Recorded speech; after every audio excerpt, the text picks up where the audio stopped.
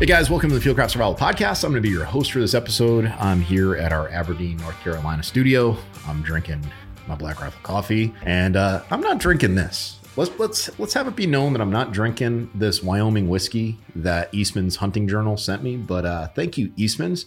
We'll talk about the effects of alcohol on the body and how we're doing dry January over here. So February 1st is when I'll probably break into this. So thank you so much, Eastman's. If you guys are wondering what this is on my coffee cup, if you guys are watching the video format, it's me drinking my Black Rifle coffee from my Yeti, which is also sponsored by Eastman. So guys, that's that. I'm going to put this bottle down before I do break into it and ruin my dry January streak. All right. So today on this podcast, I got my good buddy, John. John has been working with us here at Fieldcraft East now for a little over a year. And John and I have done a number of videos on like how to choose a sleeping pad, how to choose a sleeping bag. You know, we've done a bunch of cool things like breakout and things like that. And a lot of people are like, who is John? You know, he looks like, I'm trying to think of one of the comments online. We'll talk about some of the fun comments online. But I'll say that he is not a cast member from Pineapple Express. He is not Kai, the hatchet wielding hitchhiker. Smash, smash, smash. Although, right? I mean, he may resemble him in certain ways. A lot cooler though, and not homicidal.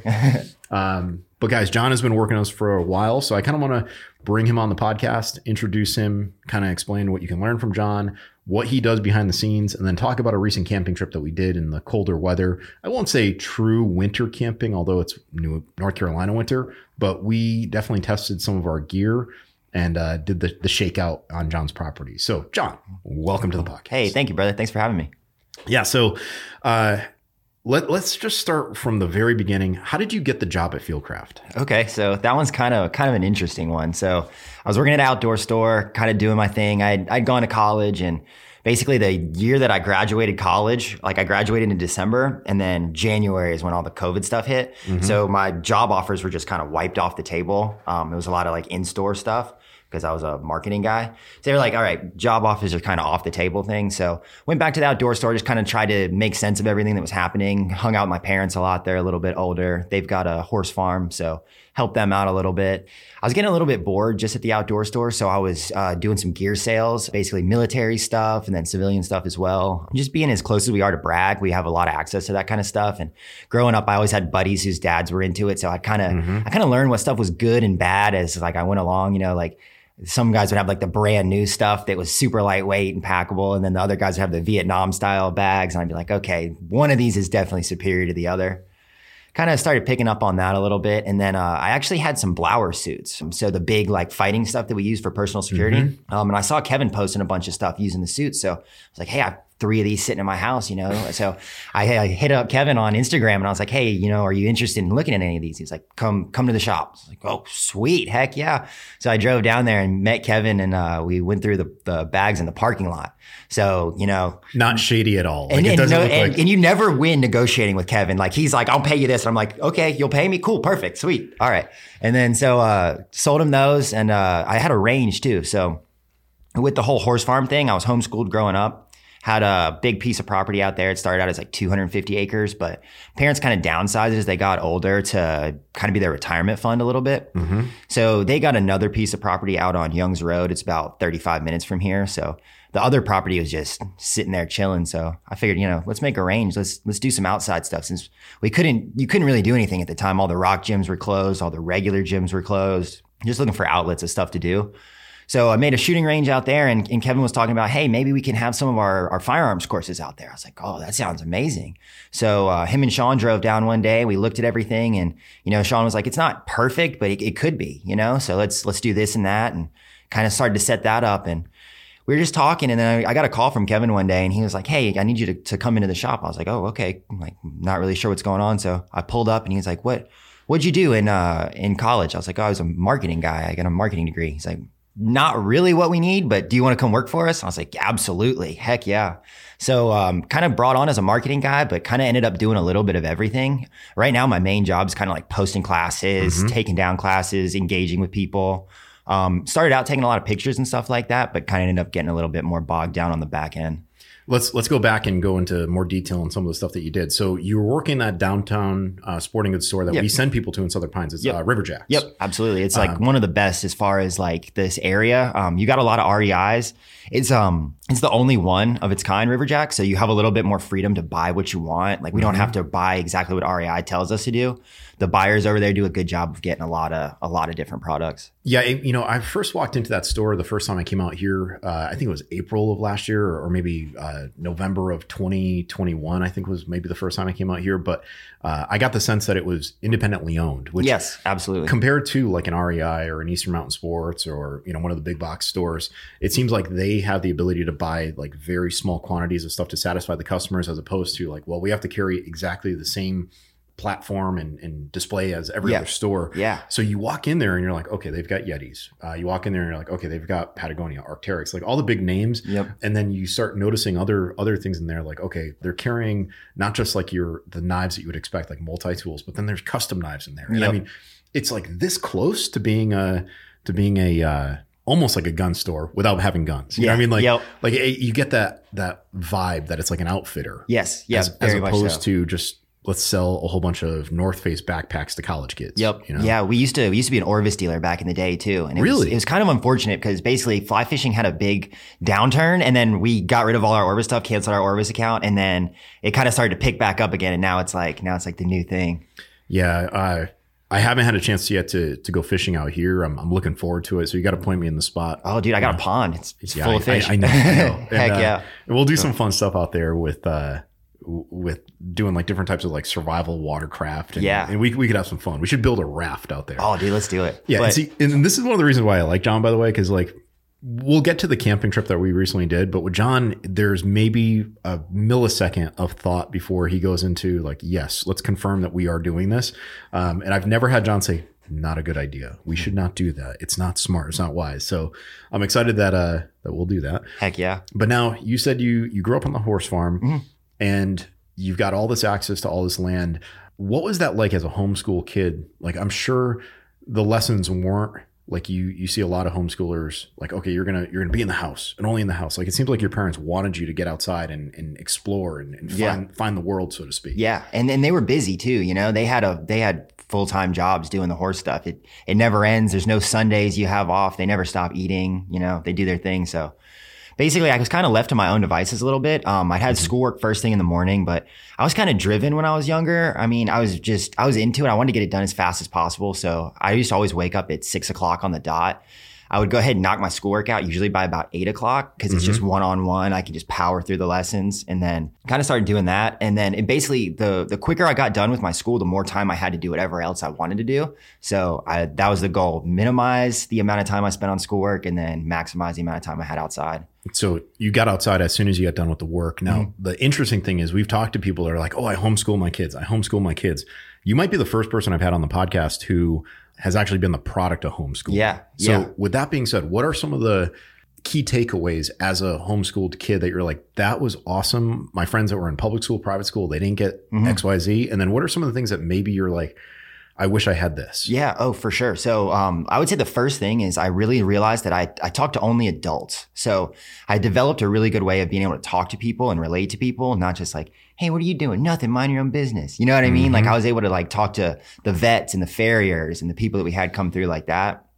So I think that really benefited the way that I was able to talk to people. I can get along with people older than me almost easier than my own age demographic a little bit. I really saw a benefit in that. The one downside I would say is when you're homeschooled, you kind of can do what you want to do. So like I would just do math longhanded. So I never used like a TI 84 or whatever. So when I got to college, they thought I basically slept through 4 years of high school and middle school and everything. So I'd ask a question like, hey, how do you get to like the second function? And the teacher would be like, I'm not teaching you that. Like you'll drop out of this class in a few days. Like I'm not dealing with you. So I had to really kind of fight my way through the first little bit of it. Cause I went to kindergarten, I went to first grade, and then I took the entire other time off. I went from second grade to college. Yeah. So 16, dual enrolled high school college student, went to the community college here, kind of started to meet people that way.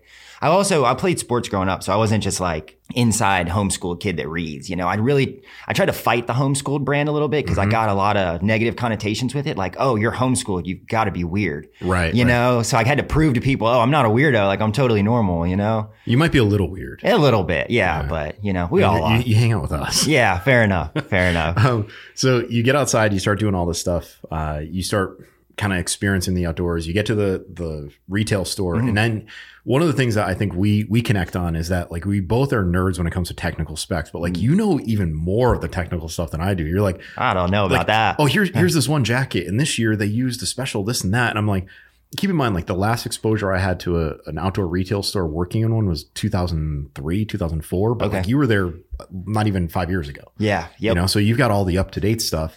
But I think that blends with our teaching. Like when we did the winter camping workshop, you had Brian Edwards, who's got, the background in the military. Yeah. You've got Jerry and I, who have the New England background as like traditional woodsmen, so to speak. And then you've got your technical climbing aspect. Yeah. When did you get into like the alpine sports, the climbing and whatnot? Yeah. Yeah. So basically when I first started at the outdoor store, I was already hiking and stuff like that. And it kind of was like the coolest thing you could do in the outdoor store was climb.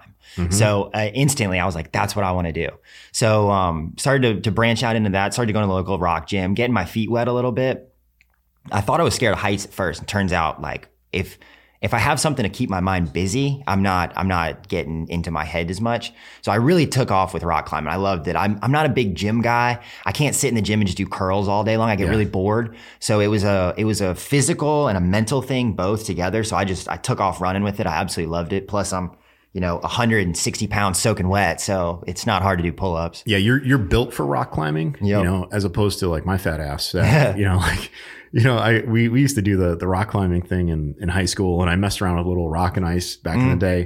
But like, I never got into it with the passion that some of these guys get into it. Yeah. And then at some point, like I'm not going to be the cool guy and say, oh, I lost the edge. But I started thinking like if I fall and break my head, and I would wear a helmet. Yeah. Like if I fall and break my head or break my leg or whatever, I'm like, I won't be able to teach it. I started like getting way too careful. Oh yeah. And as soon as you do that, it's game over. Exactly. Like it's like in anything else. As soon as you, like Kevin's saying, if you're parachuting and you're looking at the cactus and you're staring at the cactus, you're going to hit the cactus. Like, right. If it's the thing you're trying to avoid, it's going to be what you end up hitting. Have you ever had any like really bad whippers? Like, oh my God. Yeah. What's the one that stands out in your head? So I had one in an inside gym where I was lead climbing, and it was only about a 50-foot wall, and I was clipping the very last clip, and the guy that was belaying me thought for sure I had it because he had never seen me fall before. So he was out there just checked out doing his thing, and I blew a foot at the very end. Like my foot completely popped off and I fell.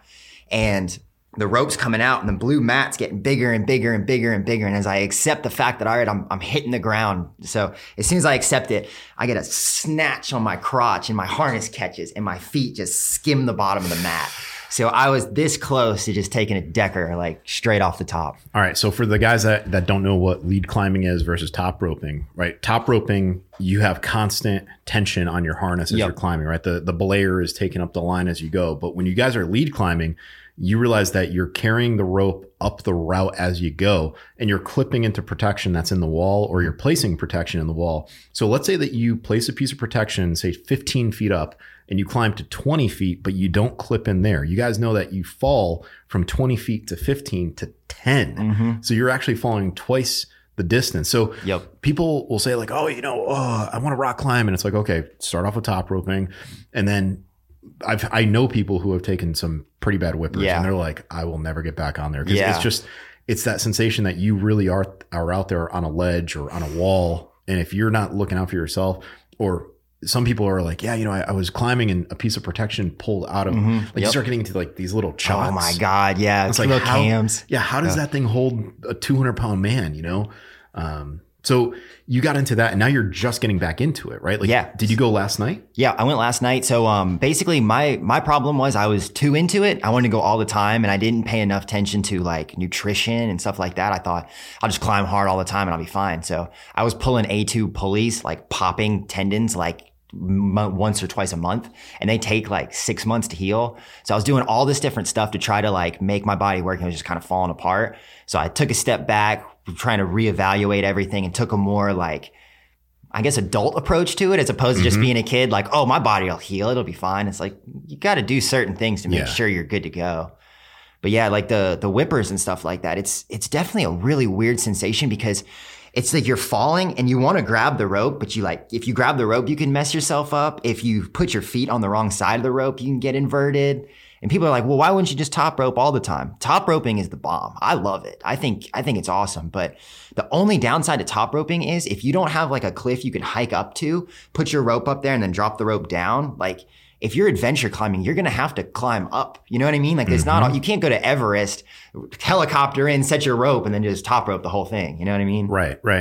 Yeah. There's some sketchy stuff that climbers do that, I mean, it's beyond my level of nuts factor. You know what I mean? Like I can tell you that I don't have the cojones to do like, what is it called? Like a snow anchor where you oh cut, my God. where you cut the anchor and you lay the rope in that, like the giant, like almost looks like a horseshoe. Yep. Exactly. Never doing that. Yeah. You just got to keep tension on it the whole time. You'll be fine. Pass, you know? Yeah. So you get into that and then obviously working at Fieldcraft, you joined and you started doing like the not personal security with us, but like the role playing for Breakout. Yeah. Yep. And you already had a lot of experience doing role playing and whatnot. So I don't think people realize that there's a whole community down here that are professional role players for companies that are contracted by various units. Yep. Absolutely. So can you kind of go into a little bit of that background? Yeah. I got to be a little bit careful. Understood. But yeah, so there's a lot of opportunities for that around here, just with the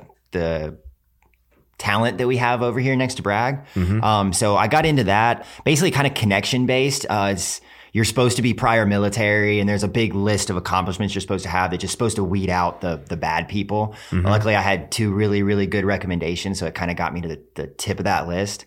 And, I mean, it's some fun, crazy stuff. I mean, you're working with everything from dogs to trucks to helicopters. The little birds are landing right there. You're getting they're throwing bangers in the room, like 8 bangers a room. Like you just eat them. Like it's definitely fun. Yeah, you get concussed a few times. Huh? Yeah. Oh, one of the first ones I ever did. Like I'm sitting there, I'm talking to this guy in the corner, and I'm really nervous. Like I'm sitting there with my AK, and I'm like ready to go, and it blanks and everything, obviously.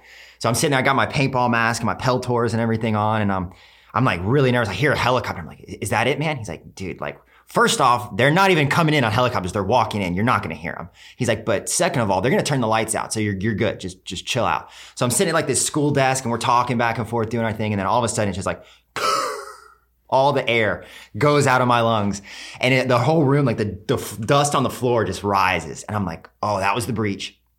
And they never turned the lights out.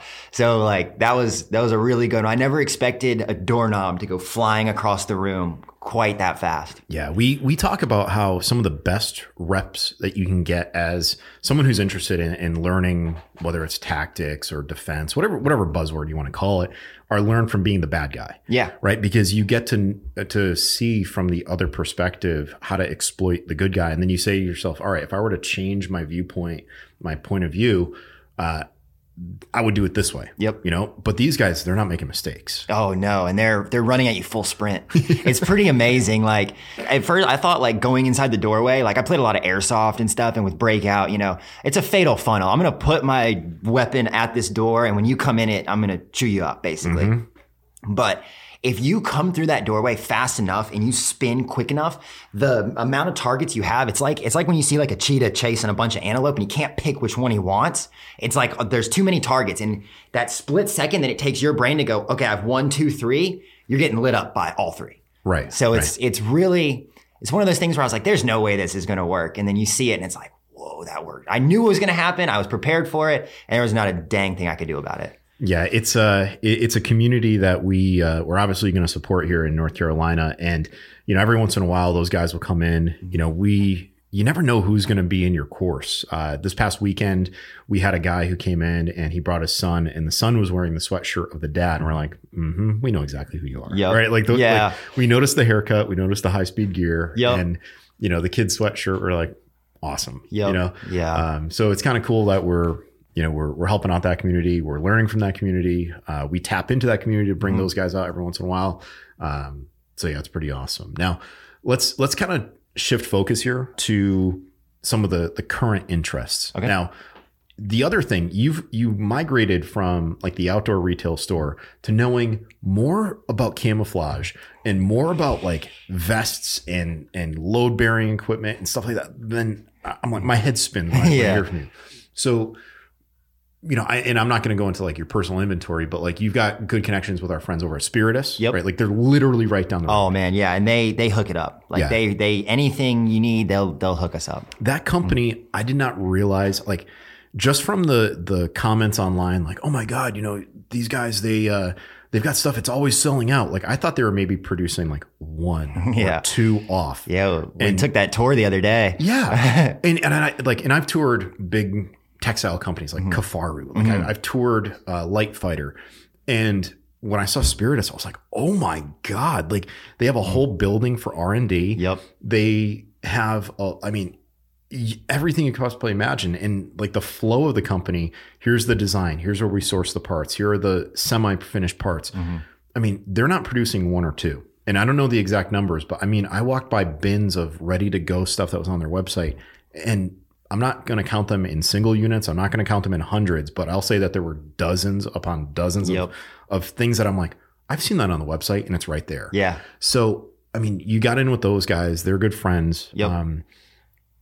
And you've got some stuff that you can't find. Now, where do you, for people that might be listening, where do you, if you get access to something, you're like, well, I'm never going to use this, I want to sell it. Like, where do you even sell this? There have been a few times where I'm like, hey, John, I've got this. And you're like, oh, you could get like $900 for that. I'm like, where? Yeah, you're talking about that Beyond jacket? Or that or other stuff. But where's the usual market for buying surplus goods like that? Okay. So there's different ones. So like you've got like the really high end stuff that mostly, like, it sounds kind of bad, but a lot of like Chinese buyers will look for. So eBay is the main one for that. You run into a lot of issues with ITAR though. So you want to stay away from that. It'll bite you in the butt eventually. That's kind of the higher end market of things. You've got the low end side, which is like the surplus store. I try to kind of be somewhere in the middle of both of those. When I say like looking at stuff, it's weird because military stuff's really hard to tell because you can't, something they'll have made 100 million of, and then some will be like 10. So it's all just finding the niche items that, you know, work for you and stuff. But there's certain communities where you can find certain things. Like if you're looking for digital camos and stuff like that, you know, that certain naval units use, I mean, Virginia Beach. Like that's where you'll find, I mean, you can go to like the Goodwills and stuff like that. So they'll drop off stuff at Goodwill. You know, there's tons of ways to find it. You just hold on, that just blows my mind that like here's a guy that's wearing something probably on a raid somewhere overseas, like did awesome stuff for America, and he's like, I don't want it. I'm just gonna give it to Goodwill. Honestly, I'd say it's even worse. It's their wives when they're on deployment. They're like, I'm gonna take this big bag of stuff and give it away, and they'll just take it to Goodwill. Yeah, damn. You'll see like Arc'teryx polos in there and stuff. It's like $3 Arc'teryx polo. Yeah, I'll take that. You know, there's that running joke. It's kind of like if I die, don't tell my wife or my girlfriend what I paid for certain things. You know, don't let her sell it for what I said I paid for at a yard sale, right? Yeah. Which, you know, we'll talk about that on another podcast or a blog or something, like how to prepare for your eventual demise. Like, imagine if you're like the kid of someone who has all this cool gear, and then you find out that mom or dad or whoever, you know, didn't have a plan for it, and now you see some schmuck running around. You know? But you know, it's interesting when you said how you got to be careful shipping overseas. That alone is funny because there are people that know all the tricks. Like I sold, whether it was a hatchet or a knife or something, to some guy overseas in Europe, and he goes, when you put in the customs form, put down garden supply. I'm like, this thing is not a garden supply. He goes, oh no, but if you put it there, customs won't even look at it. I'm like, fine. Yeah. Maybe the guy is using it in the garden. Probably not. Yep. But you know, what are some of the other tricks? Like, have you found any that help you send stuff? So I don't mess around with it too much. Okay. I try to, like, I'm one of those people where like, if I do something like that, it won't let me sleep at night. I'll be like, oh, is that going to have like, and it's, for me, it's just not worth it for stuff like that. So I'll usually just go the ones I can sell it to them and feel good about. Like when I brought Kevin the Blower suits, it's kind of like that. Keep it domestic. Exactly. Yeah. And then with all the new Venmo and PayPal stuff, it's like, man, I'm not trying to get that complicated on my taxes. Like, I got screwed. Last year, I was writing an article about a knife maker in England, and I agreed to do the article because I wanted the knife, and I was going to use the money that I got from the article to buy the knife. Well, the British pound value increased and our dollar decreased. So by the time that the article came around and I had to buy the knife, I was spending way over budget. Yep. And I was like, son of a bitch. Like, you know, you can get screwed with conversion. Yeah, absolutely. And you never know, like if you're sending something to a foreign country and like you said, like you'll get caught up because you're sending a weapon that's illegal there. Yeah. Right. Like our laws, we take for granted. Oh yeah. What we can and cannot possess in foreign countries. Like in the UK, you can't have a lock back knife or any knife with a lock on it. Yeah. Everything has to be a friction lock. So yeah, you can get into a lot of trouble. So, and even not even just weapons, like even like clothing. It's Yeah. like, I mean, a pair of pants, you know what I mean? Like you can get in a lot of trouble for that. Cause there's a lot of stuff they put into that. And there's a lot of our competitors that are trying to, you know, if it costs $100 million to make it, it only costs 500 to steal it. You know? they reverse engineer it. Exactly.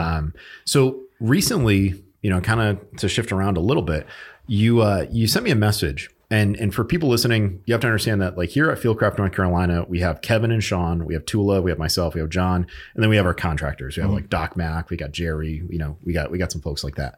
So recently John was like, hey, I want to go winter camping and I want to shake out some gear. And honestly, it takes about 30 seconds for me to see that message, reply, and send photos along the way. Like, what are we eating? You know, what are we doing? Yep. So recently we went winter camping, and part of this podcast, I want to talk about some of the lessons learned from that winter camping trip, because both John and I have a lot of experience winter camping. Jerry has a lot of experience winter camping, but it seems like the first cold weather camping trip that you go on, there's always bugs to shake out. There's always dust to knock off.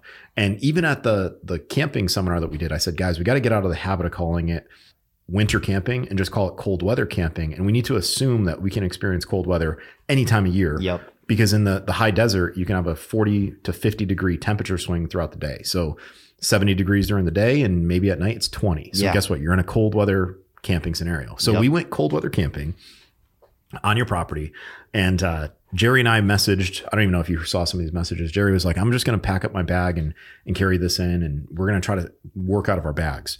So I'm going through the process right now of inventorying all my gear, and I've got stuff yard sailed all over my place. So I throw some stuff in there and I'm like, all right, I think I'm good. And we go camping. And immediately one of the things that I was like, damn it, I didn't pack that. I didn't pack gloves that I could handle cold nylon with. Yep. Which that is one of the coldest that your hands is ever going to become when you're stuffing nylon or handling nylon. Even if you just have a thin layer of glove, like fleece gloves and like a fleece hat and maybe fleece socks, you're not really carrying a lot of weight, but you have the ability to insulate the body parts that get cold fast.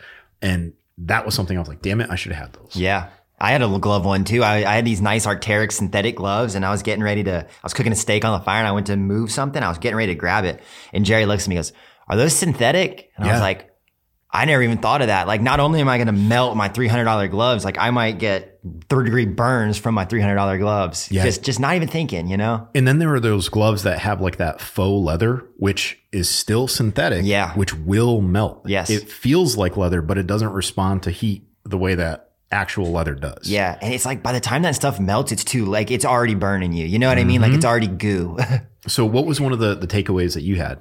That was the main one, would be bring a pair of gloves that I could handle fire in, and then another one to chill in, kind of like one to swing an axe in, one to do bushcrafting stuff, and then one to kind of actually keep my hands warm. So another takeaway for me, you come and take a 2-day survival class. One of the things you will learn on a 2-day survival class with me is we're going to bake bread, right? Mm-hmm. And we've been doing this for years, and I love showing people it's like flour, baking powder, salt, and water, and then add whatever you want to it.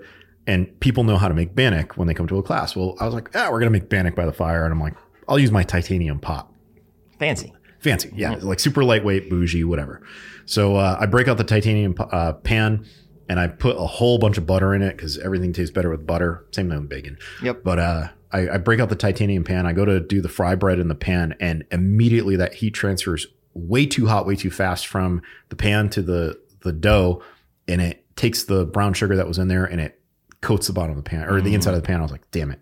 So the first batch got screwed up. Jerry had a Dutch oven with him because he's Jerry. He carries whatever he wants in. Yeah. And we used the cast iron and we had no issues with anything sticking. But one thing that I forgot to bring was a spatula. Yeah. Right. And I mean, we could have made one, but it's so much easier just to pack like a rubber scraper spatula. And that would have made life so much easier. So, you think when you go backpacking, backpacking stove, titanium gear, great.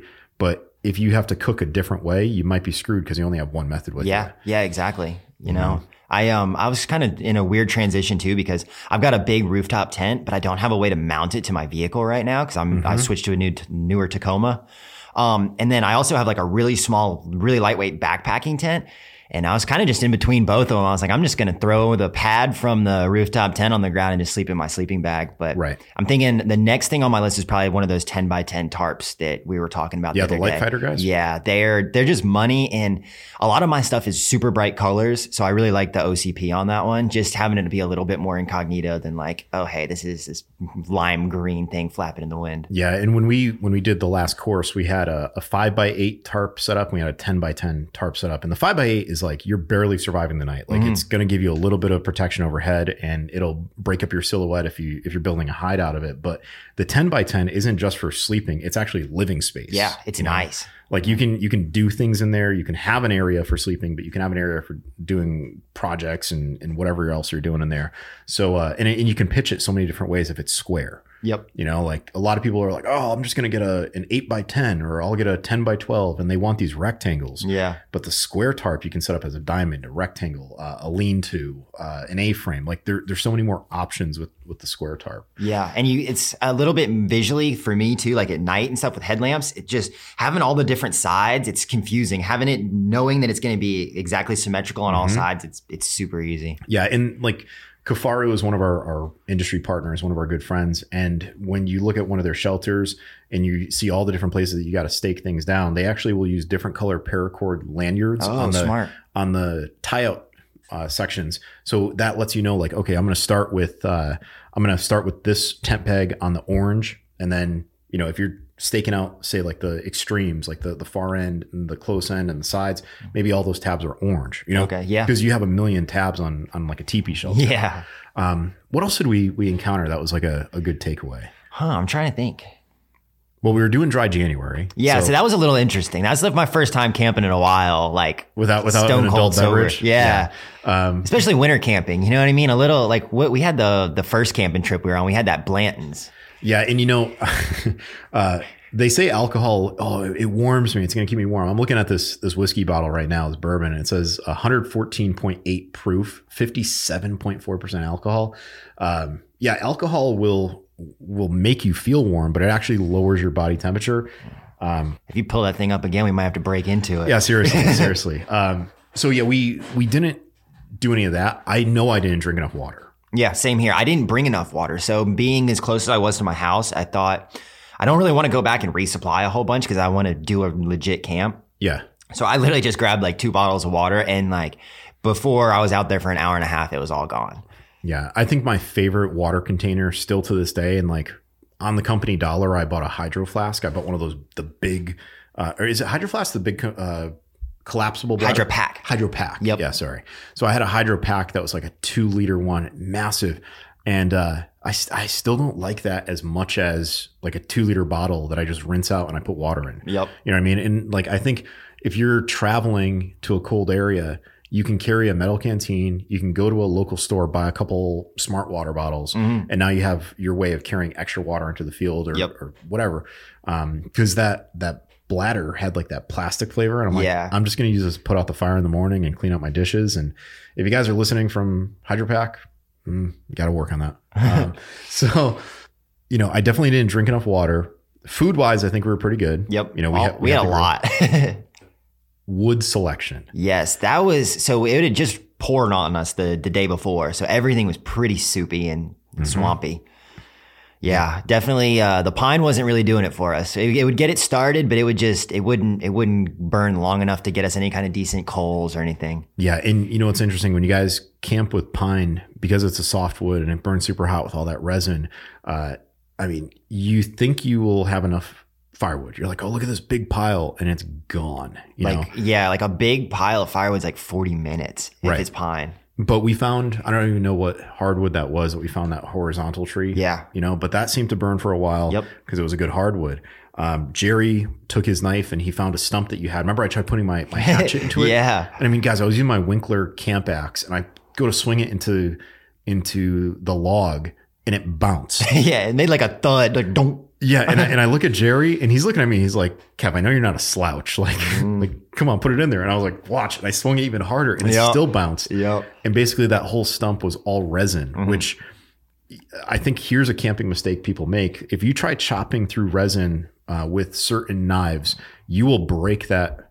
When resin, you'll break the edge. When resin solidifies, it almost petrifies like a rock. Yes. And especially that pine sap. Yeah. Oh my God. It is a rock. So the saving grace for us, the tool that I used more than anything else was that folding saw. Yeah. You know? And I mean, we were using logs that were as big around as this tumbler and sawing through it with a folding saw that was no more than 12 inches. Yep. You know, so I would tell anyone, like, if you guys are serious about winter camping or cold weather camping, you got to include a saw.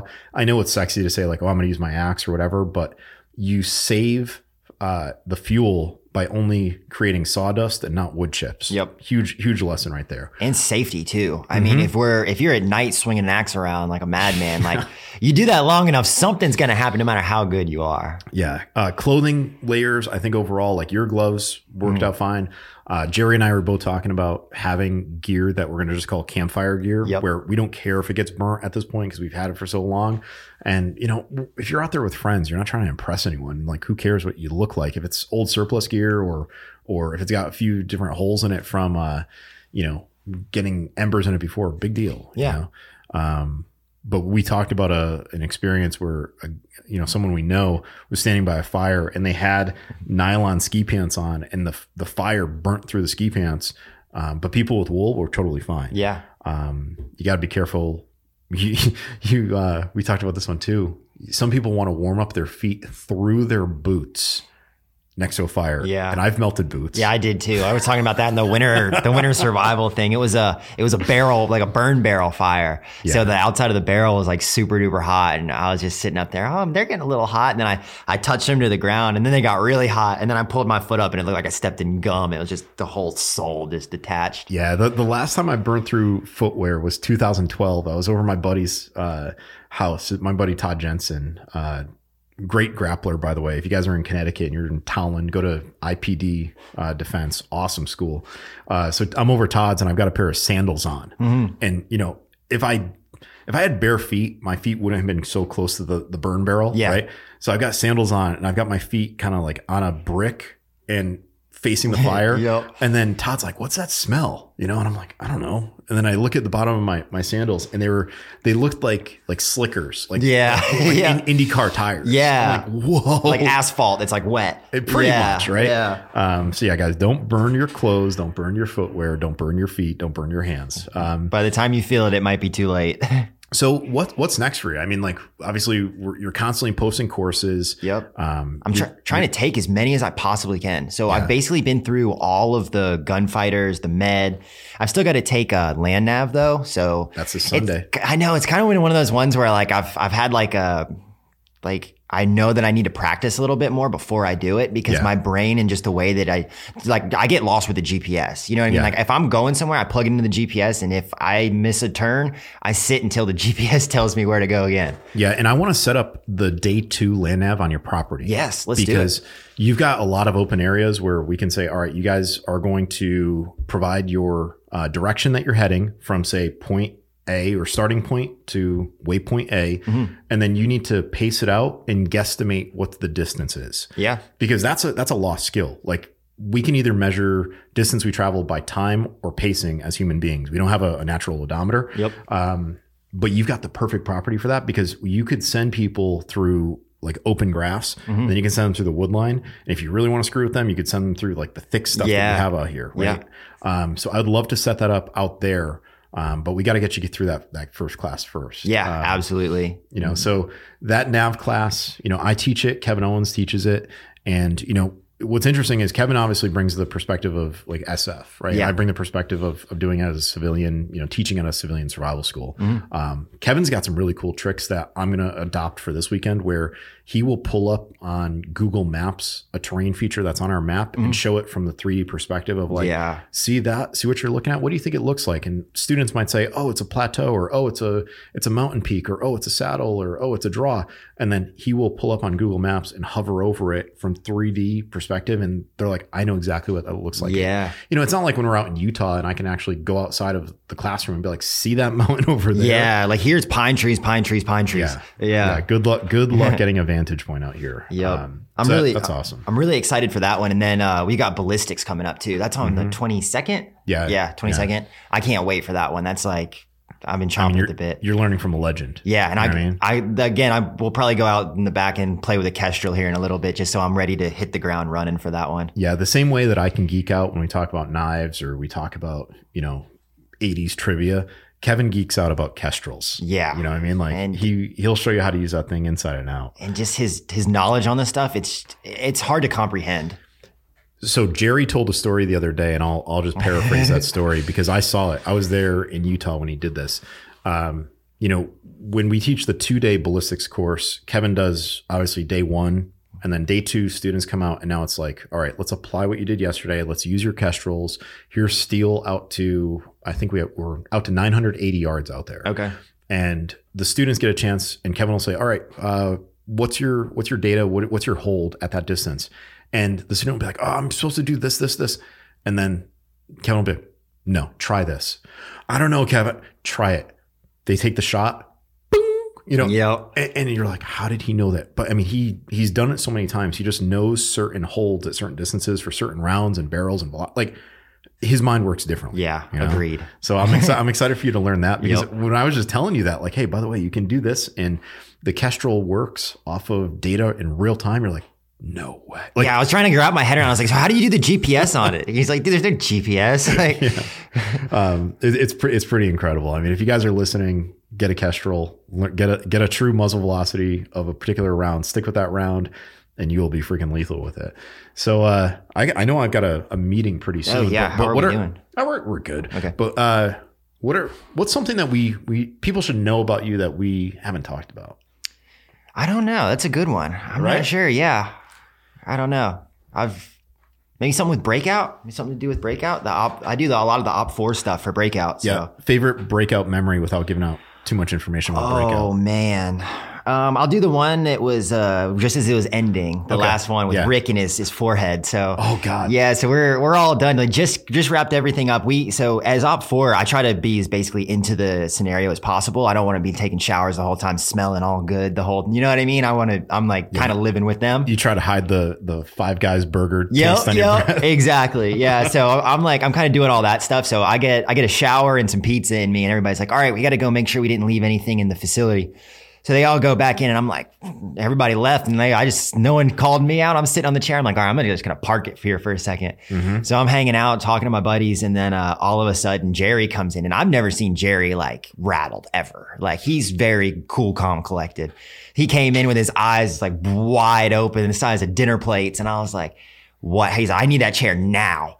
I was, here you go. And then Rick, Kirsten's husband, the bigger dude, he came through there, and he's got his hand on his head, and he comes through, and it's just blood all down his hand. I'm like, dude, it's over. Like, what happened? He's like, oh, I hit a pipe that I walked past 15 times already and just banged my head on it. But that was one of my most favorite ones, just because of how everybody snapped into their role instantly. Mm-hmm. Doc went and got him into one of the rooms, treated him, stapled his head up. Jerry snapped into his like police mode, like not EMS, but like first responder mode. Yeah. It was really cool to see everybody just kind of hitting their stride in one like that. Yeah, and I will say, selfishly, I had a role in there, right? Like I was the guy who said, this is bad. I exercised. I showed a little bit of concern for about 5 seconds, which I think is the minimum you're allowed or you're supposed to. But then I said, we got to take a photo and send it to Kirsten. Right. And then next thing you know, like Rick is over there, and he's kind of like giving the thumbs up, and Doc is waving with the staple gun. And Kirsten, I think, just replied like, you guys are a bunch of idiots. Like, like, because we're just guys are being guys, or bros are being bros, right? And she'd already missed it. So she's probably pissed that she missed the missed breakout. Yeah. So something, I know you didn't know what else people should know about you, but I'll say this. Yeah. You got a lot of cool design stuff. Where can people go and find your designs online to find you and like the stuff that you're doing? Like the astronaut with the M4 and stuff like that. Yeah. So that's my Instagram. It's Grey Farm, GREY_farm. I kind of keep it fun over there. I see a lot of like the firearm stuff is really, flat rangey, really boring. I think I've seen it so long. Like I said, I've been in this industry for a while with my buddies' dads doing their thing. So I kind of just try to change it up a little bit. So I like to put fun colors in there, wild music, just switch it up, make it a little interesting. So if you guys see some stuff on there, not all of it serious, like don't take it too seriously. It's a big fun thing. Sounds good, man. Well, hey, it's been a lot of fun doing this podcast. I'm looking forward to go camping again. Hopefully learn from the last time, and only a few more days until we can break into that. Why do we do dry January? February is way shorter. Yeah, you were the one that brought it up. I was like, hey, what are we gonna have? Like, if you porters or whatever, you're like, dude, I'm doing dry January. I guess I'm doing it. I had to get back right. You know what I mean? I noticed in like New Year's and Christmas and everything, I was just going a little bit too hard. So whenever I go too hard, I got to back off to hit that middle ground. Sounds good, man. Well, hey, let's finish this thing up, and I got to go do a meeting, and you got to go do a whole bunch of marketing stuff, and that's that. So guys, thank you so much for listening to the Field Crops Survival podcast. Until next time, Kevin Estella, and I don't know, leave them with something. Oh God, I don't know. Get training. Get training. Yeah, go out there and do it. Don't just talk about it. Yeah, get real training for real people. All right, we're out of here.